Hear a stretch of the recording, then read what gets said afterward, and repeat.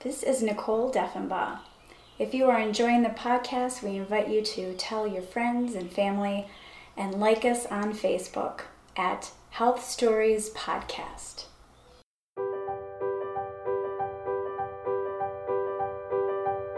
I got to the school where I was teaching folk dance to young kids, and I just started to introduce a dance, and the next thing I know, blood is gushing out, and I look down at my pants and there's red all the way to my knees. So I go to the bathroom, I see if I can change. It's so heavy that it's obviously there's nothing I can do. It's so much, so it's everywhere. So I calmly walk over to the teacher and say, I'm sorry, somebody else is going to have to do this today. And I got in my car, lined my driver's side door with a garbage bag, sat on it, and drove home. I thought, I know this is really serious. This is something that I am really, really in trouble here. But I couldn't quite make it to the hospital. I went home. I was in my driveway, and the blood just kept coming out, and it was so much that I knew I was going to need help at that point. Welcome to Health Stories, interviews inside healthcare.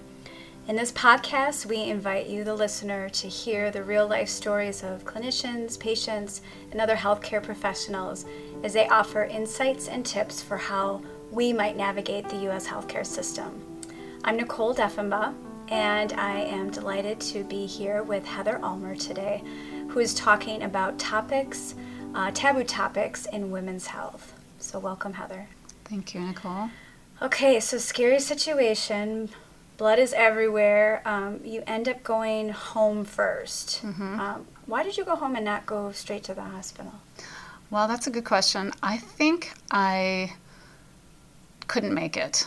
I knew I had to pull over somewhere, and I knew that was the best chance of somebody finding me and not being on the side of the road. And I had to pull over somewhere to make the calls. So I started with the hospital. The hospital said, okay, yeah, you're going to need to come in here. I said, okay, I'll get a ride. And they said to call back if I couldn't get a ride, and then they were going to send an ambulance. Called my husband. He ended up not having his phone that day. Then I called my good friend and neighbor, and who also I worked together. Luckily, she answered the phone, and my office was close enough that she just came right by. And when she saw me in the driveway in my car, she saw the entire front seat filled with blood, and oh my gosh. And she I could see that she was really worried, and but she was trying to be really positive and upbeat and calm me down. She said, okay, we're just going to get in the car. We're just going to go. And she moved the seat back and was trying to get on the phone while she was driving and got me to the hospital. And we got to the ER and they ended up not having like a small enough wheelchair. I was in this humongous, wheelchair that was twice my size, and kind of falling out of it because I was trying to move back and lean back. And immediately my friend tried to describe the situation because she actually had known what was going on with me for the prior month or two. So I immediately got tested for blood match and that time I didn't have, they didn't have time to test. They just started giving me blood. They gave whatever the kind of blood it is that they don't have to match because it was so urgent. So I immediately got the transfusions and started the blood coming in, and I was so relieved that I had made it in the hospital on time at that point. So that sounds really scary, so I'll just say that. Yeah. So your friend ends up taking you to the hospital, and you said because she knew what you had. Yeah. So can you tell us a little bit about what... So has this ever happened to you before? Okay, yes. No, I had never bled like that before, ever. Hope I never do again, because what was happening was I was hemorrhaging. I was, at that time, in my early 40s, and my friend, same age, we were both having heavy periods, and we both had just kind of sloshed through life with clumsily. We both worked at the same place, trying to cover up for each other and help each other out during this period, which is very common, apparently, as a woman approaches that age of perimenopause, that your periods get heavier. So I'd heard this from other people, okay, it's really common. And also simultaneously, we had both been losing hair. We had both brush our hair, and you see the hairbrush, you're like, wow, that's a lot of hair there. Or in your shower clogs, you're like, wow, that's getting clogged up for my hair again. So we noticed that was happening to both of us. She had gone to the doctor, and who had originally sent her to a dermatologist, who then they thought it was stress. And actually, if you look up hair loss in women, a lot of things come up, that it's typical age-related, hormonal changes, stress. So those were the things that we were attributing it to, and not necessarily the iron, that in fact both of us were severely anemic. So now going back even further, I'd had this hair loss happening probably over a series of years, starting in my late 30s. And I had talked to friends about it and mentioned it to doctors, and they're like, well, yeah, hormones, and just attributing it to regular changes in a woman's body. But really, in addition to the hair loss and the heavy bleeding, at that point in time, I was also noticing that I was getting more tired when I was walking. I was running out of shortness of breath. So another friend of mine happened to be on a walk, and which is a very very shallow incline, not a big deal. We're from Pennsylvania. We have a lot of hills around here. She said, I remember I had to keel over, and I said, do you mind us stopping? And she kind of looked at me like, Heather, this is not you. You are not usually out of breath at this point in a walk. Can you please call the doctor and get an appointment? Mm-hmm. So I did within a day or two, and I got blood work done. And that same day, the doctor called me and said, you need to come in immediately for a transfusion. Oh, my gosh. Because my level was at 5. And the normal level of iron somebody needs is 11 to 16. Oh, goodness. And they usually give transfusions at 8. Oh, my gosh. And you're at risk of heart failure below that. So because the iron in your blood is carrying oxygen, which needs to get to your bodies, and that's why I was experiencing shortness of breath. So that was about a month before this incident happened. Okay, so the first thing I want to say is you have amazing friends. Yeah, I do. You're right. Because I'm hearing you have a friend who's like, hey, I need to go to the hospital, okay. And another friend who's like, yeah, you seem really out of breath. I really think you should go to the hospital. Like, you have really great friends who are around your same age, it sounds like. So you really have a group to compare and contrast. So that's the first thing I just want to comment on. The second thing is, so is your official diagnosis anemia? Yes, that was my official diagnosis at the time. Okay, so it sounds like your friend also had anemia? She did. Yeah, okay, so she had been through it, you knew you were anemic, but to actually be bleeding that profusely had never happened to you before, and it's pretty scary. Okay, so one other thing happened since the diagnosis of anemia. And since it was really low, they said, okay, at the time it was an ER that I had to go to get the initial transfusion, and they said, okay, you need to follow up with, if you suspect it's from heavy bleeding, then get an appointment with an OBGYN. So I did that. I saw somebody within a week, and I called the first person who was available at our local hospital, and I had an appointment with her. She sent for a vaginal ultrasound, did a physical exam, and once the results were in, she noted that it was a uterine fibroid to blame for the heavy bleeding. And she recommended getting a procedure called a D&C, and then at the same time doing a hysteroscopy, which is looking at the uterus. and she recommended getting an hormone producing IUD, releasing, sorry, and it had a name brand, which I'm not going to name. Okay. So that was done. That procedure was done within a couple of weeks.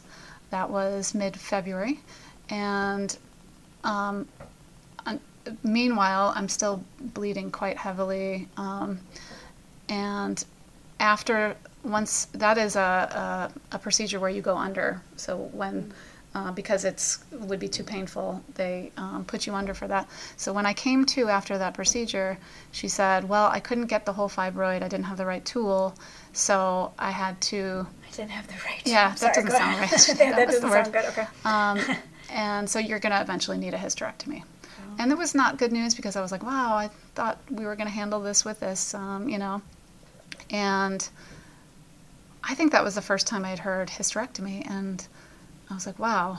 I thought it was a huge deal to me. Like, oh, a surgery? I have to go to an abdominal surgery for this? You're looking at 6 weeks of recovery time, and at this time I'm working quite a lot of hours in springtime. I was telling you I worked in the environmental education field where you're leading up to a lot of Earth Day activities and spring plant sales and stuff. It was just a very busy time of year. So I was not willing to say, okay, I can have a hysterectomy next week. There's no way. It's just, there's too much life happening. So, but of course, life slapped me in the face. And instead, after that IUD was placed, I had this sensation that my body was trying to get rid of something. And I felt like instead of like just the bleeding, it was like contracting bleeding. I wasn't able to use that word, but I said I felt like my body was trying to get rid of things. And I did communicate that with my doctor. And then about 2 weeks later, we took a weekend trip, and it was the first time I experienced this extreme bleeding, which was bleeding so much that any of the products you could get at CVS will not cover it. I mean, you need like towels, several towels. And I was in a car, so we made several stops, and then it kind of stopped, and I went to a museum, and we went to the hotel and spent the weekend. But I was like, wow, a good thing I have an appointment on Monday. I can ask my doctor about this. So I went to my appointment on Monday. And meanwhile, I should say, I had been having iron transfusions. I was recommended to have iron, like they somehow concentrate the iron and they put it through your blood. And I was scheduled to get 3 of those before my hysterectomy. So a hysterectomy was scheduled for me. But they wanted to get my iron up to a point in order to get it, to have me have surgery. So when I went to that appointment on Monday, I told the doctor, I was questioning her basically, like, how much can a woman bleed and still live? Like, I am losing volumes of blood. And she said, you'd be surprised, women are really made to bleed. And I was like, really? Okay. I was like, well, let's strand of hope. Okay, it's good. So she's telling me that I would be okay because it was... Just for the timeline, though, I just want to make sure I understand. So the opening story happened after you're diagnosed with anemia. And then after the opening story, you had some more heavy bleeding. You had a procedure before or after this opening story? No, the procedure was for. The opening story was really the start. Oh, and then you had the procedure after that. Yeah, no, the opening story is right when I had my emergency hysterectomy. So we haven't gotten to that point yet. Oh, goodness. So the opening story was about 2 weeks after that procedure, where an IUD was placed. Had the procedure, IUD placed, you start bleeding a lot. Yes. So what was happening was my body, I was diagnosed, once I got to the hospital, it was the official diagnosis was a prolapsed uterine fibroid. And I was 5 centimeters dilated. So that means that I was trying to, in fact, give birth to a fibroid, or maybe to an IUD. Yeah. I would never know that because the same surgeon who placed the IUD was the one who gave me a hysterectomy. This might sound ignorant, but they didn't notice the tumor when they placed your IUD? That's exactly my Okay. question. Okay. Mhm. I didn't know because I'm thinking, Now, if it was that, so how big was the tumor? um, Or the, yeah. I the don't know fibroid? exactly. I have the stats on that. But it was big. Actually, I have a message from my doctor saying it had covered my entire uterine wall. Oh my gosh. And it was a submucosal fibroid. There's many different kinds of fibroids, depending on, and they're given different names depending on where they're located in the uterine So cavity. they couldn't see it because it was so large? Do you know what I mean? Like, yeah, that's interesting. Okay. And But you were trying Nicole, to give... that's my basic question because I was given the literature on the device that I was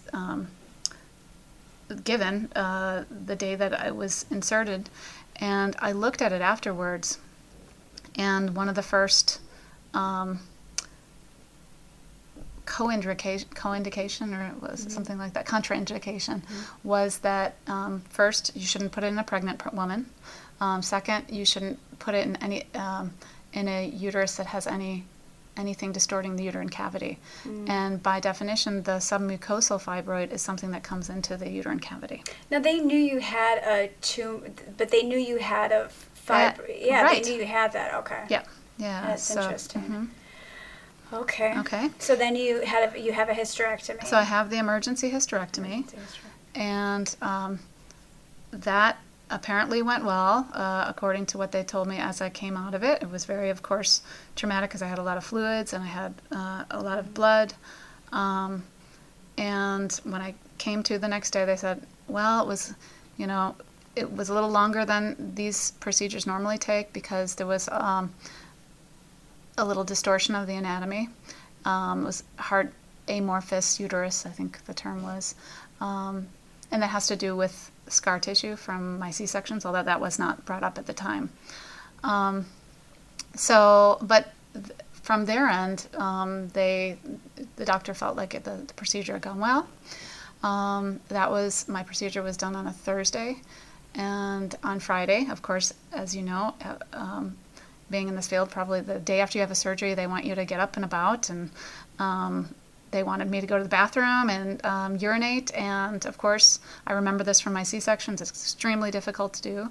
I could not urinate because it just was too hard, too difficult, and this is going to be very personal, but I'm willing to talk about these topics because I feel that they need to be talked about. I agree. So I could only get a couple drips out, and they said, okay, well, that means it's working if you got some drips. And I said, okay. But then I immediately noticed that my labial folds were swollen. I said, my whole area, my vaginal area is swollen. And that was when things really, when I really felt like, wow, something's going on here, but I kept getting reassured that everything was fine. And they had to take the hat out because all of a sudden, I was not able to urinate, but they thought I had done some initial drops. They have this hat that they put on the top of the toilet to measure output. Yeah. And I had to take that out because my labial folds, for those of you who don't know, is a part of a vulva, which is the exterior part of a woman's body.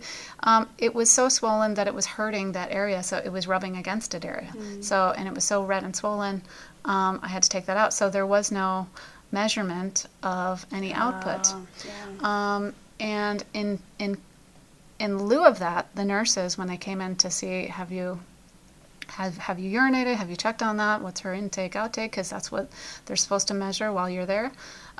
They could only, I said, I sat on the toilet, but I don't think anything came out. I can't feel anything because it's all numb there.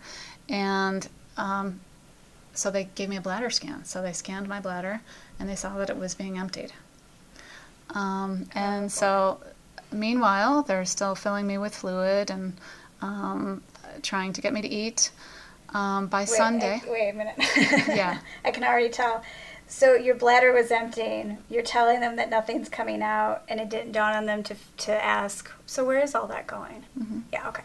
I can already tell what's happening. Okay, go ahead. You can tell where this is going. Yeah. So by Saturday, I was still feeling progressively worse. I remember the nurse coming in being like, because my left leg was twice the size that it normally is. I'm looking at my legs looking like, because I had not gotten out of my hospital bed. I couldn't even do that. By that time, my labial folds were so swollen that I couldn't walk. And I'm looking at my leg, it's so swollen. So meanwhile, the doctors and the nurses are coming in and saying, it's from all the fluids. You've gotten so much fluids. That was a really traumatic surgery. You got a lot of fluids. So I'm like, wow, okay, it's the fluids. And then other than the doctor who performed my surgery, there was one other doctor who made his rounds. He came in and he said, how are you doing today? I said, well, I'm really swollen and I've got my vaginal area, and I literally lifted up the sheet and he made a gesture like this, don't do that. That's the domain of the OBGYN. So he didn't even look at it. Wait, that was a surgeon? This was the doctor who was making his rounds. The OBGYN was the surgeon. Yeah, okay. the one who kept telling me that it was fluids, and okay. But he wouldn't look. No, he wouldn't look. And so at that point, I had no choice, and my husband was in most of the time, checking on me, and he's wanting me to feel better and getting me home because he was, it was a really traumatic surgery, etc. And I'm telling him, I'm not feeling better. He's like, okay, well, maybe I can take better care of you when they release you tomorrow. And then by Sunday, he came to come and get me because they wanted to release me. I said, honey, I am not better. I feel so sick. And he was, even though he was really disappointed, he wanted me to come home. He said, he went to the nurses, she's not well, she needs to stay. And the nurse went and said, okay, I'll go check and see if she can stay. She came back like 10 minutes later and said, her insurance is not going to cover this. So I'm sorry, there's nothing we can do. So I left. I got wheelchaired out because I couldn't walk. The hospital, it was like a dark hallway is all I remember. I was so much in pain at that point. Got home. My husband brought me some apricots. I remember he plopped me in front and he's like, okay, you can watch some Netflix here at home. Started watching an episode of something. Gave me some apricots and I immediately threw them up. Managed to get me upstairs. And the next day, I made it through the night, threw up the next day in the morning, and he called the doctor twice, if not 3 times, and she said, well, she needs anti-nausea medication. So she prescribed, and he said, I really need to bring her in. She's like, oh, I don't think she... So they basically, against the advice of the doctor, he brought me back to the ER, the same ER, and when I got back, then the intake nurse looked at my vaginal area and kind of shrieked. She was like, what, oh my God, what just happened to you? She was very sympathetic. I was like, finally, somebody's looking at me.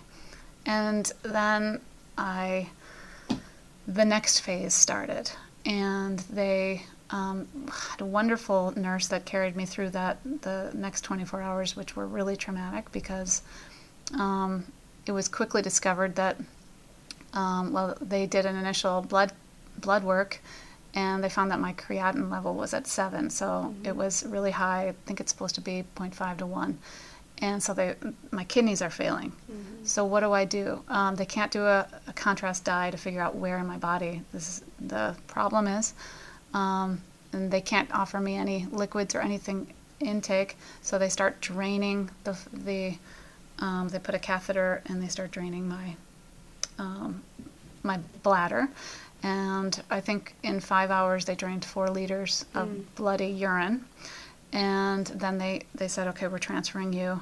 And at that point, I knew what was happening was serious and that I felt like I was at a risk of a bacterial infection. I mean, I just was like, okay, because they start giving antibiotics, they're talking on the phone, they're like, okay, what does she need, and that's when I was like, okay, Safa, you need to call people and start praying, because this is like just, yeah. And at that point, it was really, really awful. Then they transferred me, and we went by ambulance to the next another hospital where a team was waiting for me, but the transfer felt like forever because my mouth was dry. They couldn't give me any pain medication or anything. It was ice cubes. It was, but here again, the assistance of a good nurse in a situation like this is everything. Somebody who is with you, distracting you when you need it, and just listening. Because to contrast to what I felt at the other experience was that people were just clocking in and clocking out and not listening to what I was saying about what was happening with my body. And then from that time on, I had a repair surgery where it was found that it was not just a puncture in my bladder, it was also my right ureter tube was cut. So it was a repair. It was about a 5.5 hour surgery to repair those organs. And then I came out of that, and I see the first surgeon had come to visit and had apologized and was crying, and I was crying, and because your surgeon did what? Had punctured your bladder and cut your ureter? Mm-hmm. And he or she was, so what did they say? Well, this surgeon wasn't at this hospital, but she had somehow got there to see how I was doing and done that. However, at that stage, I was very upset at her for not listening to me for several days, complaining about this. And also, when I was readmitted to the ER, and she was called back because she was the person who had done the initial surgery, one of the first things she said in the room was she wasn't like this when she left. And I said, why? I'm right here. I was like this. I was trying to tell you. Yeah. And that's when it's like, okay, when do these legal ramifications come in front of like a situation that is like you can help or you can not help? Yeah. So was this the same surgeon that when you lifted up your sheet, they didn't look? That's not the same person. No, that was the attending physician who was just making rounds. Yeah. That's right. Okay, so what did she say to you when she came in to apologize? Because we've done interviews with medical mistakes, so. Yeah, and she said, "I'm so sorry," and at that point I was so drugged. I was still very emotional, and I was just so relieved that apparently the surgery went well, and I knew I was like, okay, I'm going to feel terrible, but as long as they tell me that they did it, they fixed me. Because I had this anxiety in me. I knew something was wrong. I think that's the thing, that perhaps the way that we are in the world these days, we're not used to trusting or listening to our bodies because everybody's so used to, okay, throw some aspirin on it, throw some painkiller, throw something on it, instead of saying, this is actually there's something wrong here and I need to address it in my body. Yeah, looking back, I'm wondering, you and your spouse really did advocate, so you had said, I don't want to leave. He had said, she's not ready. They had said, well, your insurance isn't going to cover it. He calls back, they say no. Is there anything else you feel that you could have done in order to have changed? That circumstance, we were just so unlucky for, with multiple things. So I'm not sure. If I have to look at anything that I could have done differently, it would have been a lot earlier. The bigger picture of women's health and not discounting what was happening and not investigating further, and talking about periods and how that can lead to anemia. Like my friend and I was talking, like, how is it that wouldn't be one of the first things an OBGYN would say, okay, if you're having heavy periods, you should look into your blood levels and see that you're not anemic, because that can be really dangerous. And your hair loss. Those are things that we had to learn the hard way through, just because it was happening to each other, not because anybody was telling us. So first start asking questions of your friends, talk about these topics. So we had another interview, vulvodynia, and she said, we don't talk about it enough. Yeah. So I'm hearing you say, start talking to people. Start talking to your daughters when you're little, and identifying the parts of their body and not saying it in a hushed voice. Yeah. The fact that I couldn't even name the body that it was swollen when I'm in the hospital. Like, this part of me is swollen. It's not your vagina. It's your labial folds. We don't know the proper anatomy of our bodies. And when I went back to work after a hysterectomy, it's actually spoken hysterectomy. Nobody says it in a regular voice. Right. Now, if you can't name it, how can you expect that, you're not going to feel some kind of shame when you're talking about it if you're speaking about it so low. Right. So that aspect. So talk about it. Yes. Be open about it. The other thing I would say is this goes back to C-sections. I mentioned a little bit earlier is that, and there was a study that was out last August, a couple months after my surgery, that found that if you have had C-sections, you're at a higher risk to have an unplanned hysterectomy, and you're at a much higher risk to have complications from a hysterectomy. So there was something like 12 times more. Hold on, I want to give you the exact amount. Oh, you have it written down. Yeah, I have it here somewhere. Okay, so women who have had a previous C-section and another C-section were almost 12 times more likely to need an unplanned hysterectomy. Oh my God. 12 times, yeah. So I would say, know what you're getting into. A lot of people have C-sections for different reasons. They think it's safer. They have this belief that it is less invasive, that it's less traumatic to the baby. Or they've had complications. Or they've had vaginal complications. births, Yeah. And I had 3 repeat C-sections. So as you have, my first child was a C-section, and then the other 2 were repeat. So that every time you do that, that's scar tissue, and that's adhesions and sticking to the other organs and making that part of your body less distinguished if you had to have surgery. So I'm also hearing then to be able to say to your clinician, hey, I've had 3 C-sections. Do you think that there's... Do you think there's a connection with what's going on? If you've had C-sections, I would strongly recommend you make sure you have an OBGYN who is a skilled surgeon in case you need a hysterectomy. Now, hysterectomy is like one of the most common surgeries, just like C-sections. So they, people feel like you can't go wrong with them, in a way. But in the long run, I think you'd be much better off delivering a baby vaginally if you can. And yeah.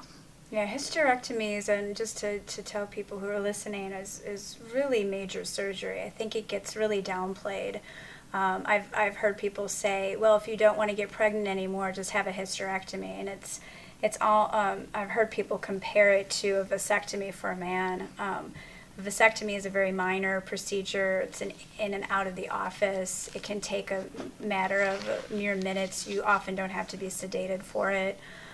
They just do sort of a numbing for that area. Hysterectomy is major. I mean, you're having everything taken out. Yes. And like you said, it's 6 weeks of recovery. Yes. And I don't know that people understand. And one other thing I would say is that what became clear to me in my recovery time was that, and this was another friend, yet another good friend who said, you should really consult a physical therapist. You're not walking straight. I had 2 abdominal surgeries back to back, opening up the same scar. And she pushed me to go get a physical therapy referral from my OBGYN, who I had seen after the surgeries. And, surprisingly, that doctor was hesitant to give. She's like, why do you need PT? And she said she actually had me walk across the room to show that my posture wasn't good. It's like, you're not believing me that I'm in pain. I've since learned that physical therapy is not a routine referral at post-abdominal surgeries, and it was one of the best things in my recovery process. My physical therapist was a wonderful person, a listening person, but not only that, she was so competent in her field in helping me, and which is a very painful process to actually go through and separate scar tissue. Yeah. She also helped me with femoral nerve damage, which happened as a result of being in the same position in like a 10-hour surgery back to back. Then what happens is your femoral nerve gets damaged. Luckily, it was temporary for me. It was like 6 months, and it came back. But kind of working through ways to improve that and balance. She was a lifeline for me. And don't even get me started on opioids, because oh my gosh, I mean, I couldn't live without them the first 2 weeks, but then after that, you can see how people would never be able to live without them. Yeah. Because I was off of it for, after I said, okay, I can't take this longer than 2 weeks. And after my C-sections, I never went on any strong medication. I was on a couple of Advil at most. And for this, and because the pain was so severe, the several weeks after, I could not function without it. And then I had severe withdrawal, couldn't sleep for a week. Oh. How long were you on the opioid? For 2 weeks. For 2 weeks, yeah. Mm-hmm. Yeah, we had another, as our listeners, if you have not heard yet, we have a podcast called The Unsuspecting Addict, talking about opioid as well. Mm-hmm. So for our listeners, as always, the purpose of the podcast is to offer tips and insights, which you have done already. Just want to go back into, is there anything else that you wish, or looking back, would have done differently, or advice for what you did do that was helpful? I heard you say talking more about this topic, talking to friends and family members about the things that are often hushed. Mm-hmm. So talking about your different organs and functions, and what have you done, and what are your suggestions? I would say personally, I'm always amazed when my mom will tell me something. Well, I had such and such. Mm-hmm. Well, I didn't know that. Well, that's good to know, because then I can listen for it. It makes me think, and you didn't say this, but just for our listeners, to talk to your family members too, especially older family members, but also siblings, and find out what their health experiences are, because things also in terms of hereditary, if something happened to a grandmother, could also potentially be happening to you as well. So I always encourage friends and family, for myself, to talk to others that are related to you. Yeah, definitely. I meant just to recap everything that we've discussed, but first of all, know what the risks are for C-sections if you are considering that. I would also be aware that there's complications from what's considered routine hysterectomies if you've had C-sections. If you've had any type of abdominal surgery, whether it's C-section or hysterectomy or something else, try to get physical therapy. And then something we talked about, which is a more broader topic, is talk openly about the female body parts and medical procedures that involve these body parts without whispering. And lastly, be proactive about your health. I think I survived this situation, which could have been, I was in a state of acute peritonitis when I was readmitted, which is one step away from sepsis, which is, as you know, can be fatal. And I also obviously was hemorrhaging, and I almost bled to death in the first instance. So I escaped death twice. I think that what carried me through that was my physical and my mental health at that time.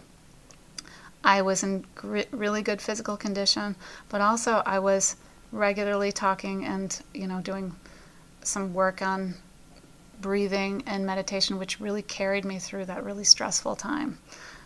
So it's my belief. I can't tell you that with any certainty, but in my mind it is what got me through that.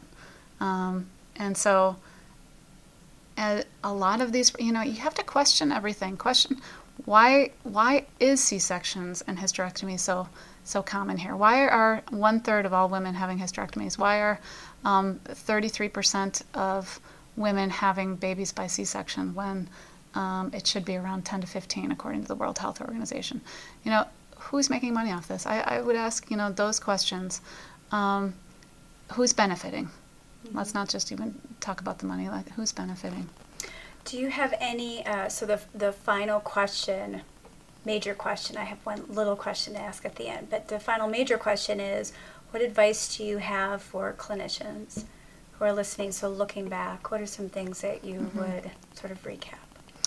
Well, I would say if you're not the right person to do something, to please, I might not be the most skilled in this area, so I'm going to refer you to my colleague who has done this type of surgery more often, and be open about those things. But the major overall thing that was obviously lacking in my case was listening to the complaints. Very, very basic thing of when somebody's telling you that things are going wrong, instead of discounting it into what you think is happening. So because I've had a lot of good doctors who have done that. And this just happened to be someone who really maybe had herself convinced that she had done everything right and she didn't believe that there could be anything wrong. And maybe that goes back to the whole idea like, well, she's imagining it, or I don't know how people are viewing. I was saying that I was very anxious and I could feel that anxiety. Well, they gave me a prescription for Xanax in the hospital. And I can only imagine, the difficulties in the healthcare system that we have in the U.S. is to appear to be all-knowing, and how challenging it can be to admit that you don't know something, or to really listen when you're supposed to, quote-unquote, be the authority of what's happening. So I can imagine the challenges. And the fact that your surgeon did apologize is also unique. There's some really, really troubling statistics on how many people actually disclose a medical error. And so the listening point, I think, is helpful. The other thing you had said I wanted to bring back is to look. And I've heard this before as well, is to actually look at the thing that the person is saying. So you were saying, look at this part of my body, and the response was, well, no, we don't need to see that.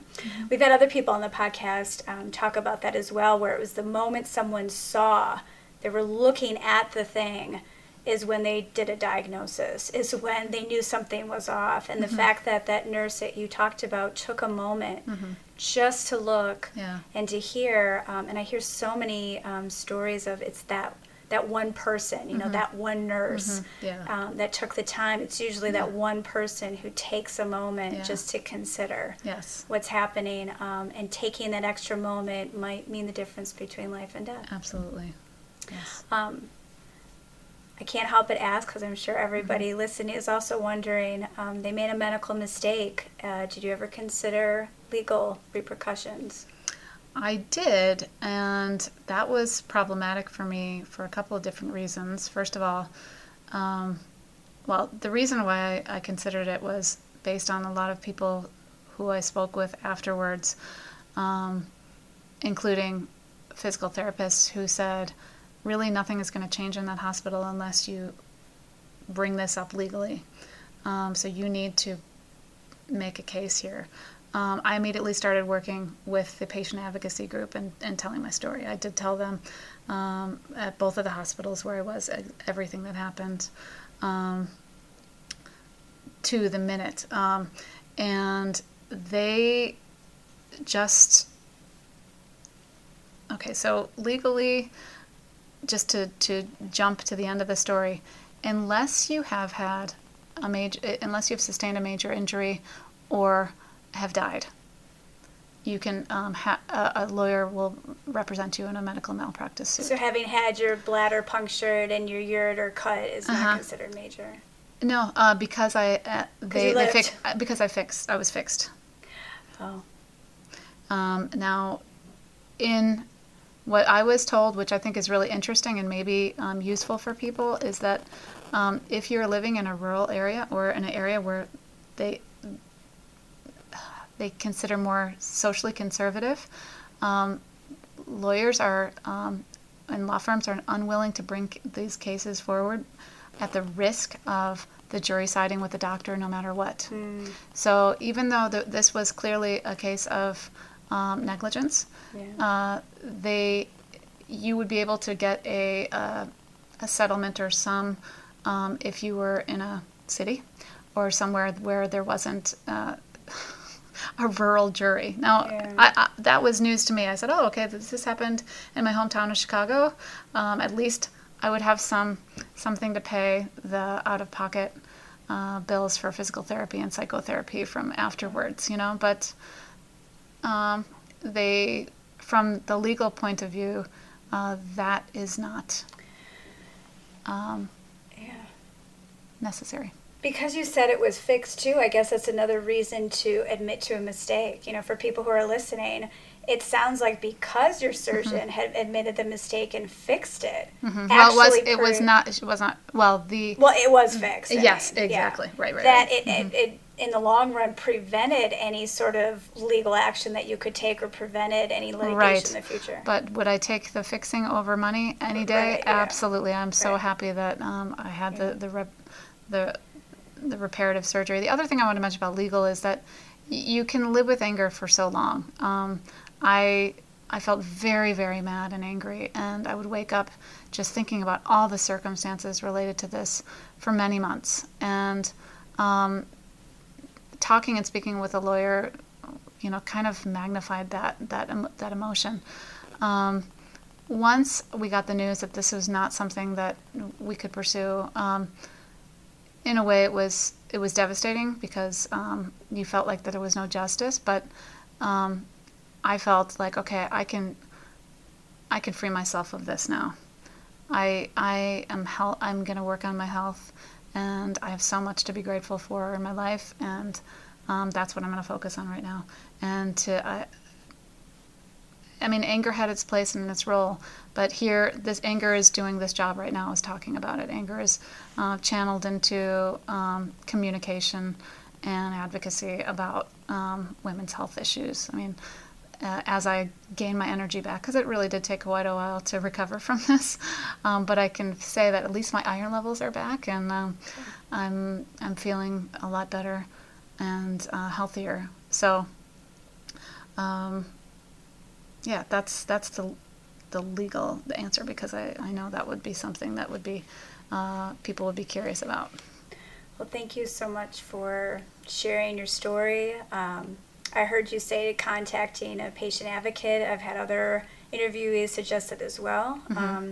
So looking at patient advocates, support system you've had throughout this whole process, yes. And making sure that you talk about this with others as well. Yes, and I should add also, I did write a letter to the head of the hospital, and got back in touch and had 2 meetings with the hospital of the whole, the chairman of the women's health, and afterwards with the new person who is in that role, discussing some of the issues that were problematic in my cases. So I have had a couple meetings with them. And hopefully that will result in changes that they make in the future. I would hope so.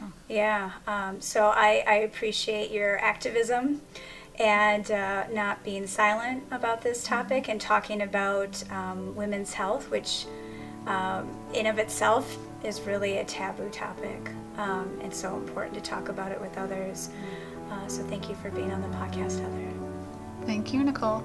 So we encourage you again, as always, to look us up on Facebook and like us there, to join and be a part of our podcast group. So if you would like to be a regular, you can also find us on nicoledeffenbaugh.com/blog.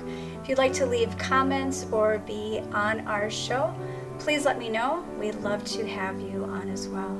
This is Nicole Deffenbaugh with Health Stories.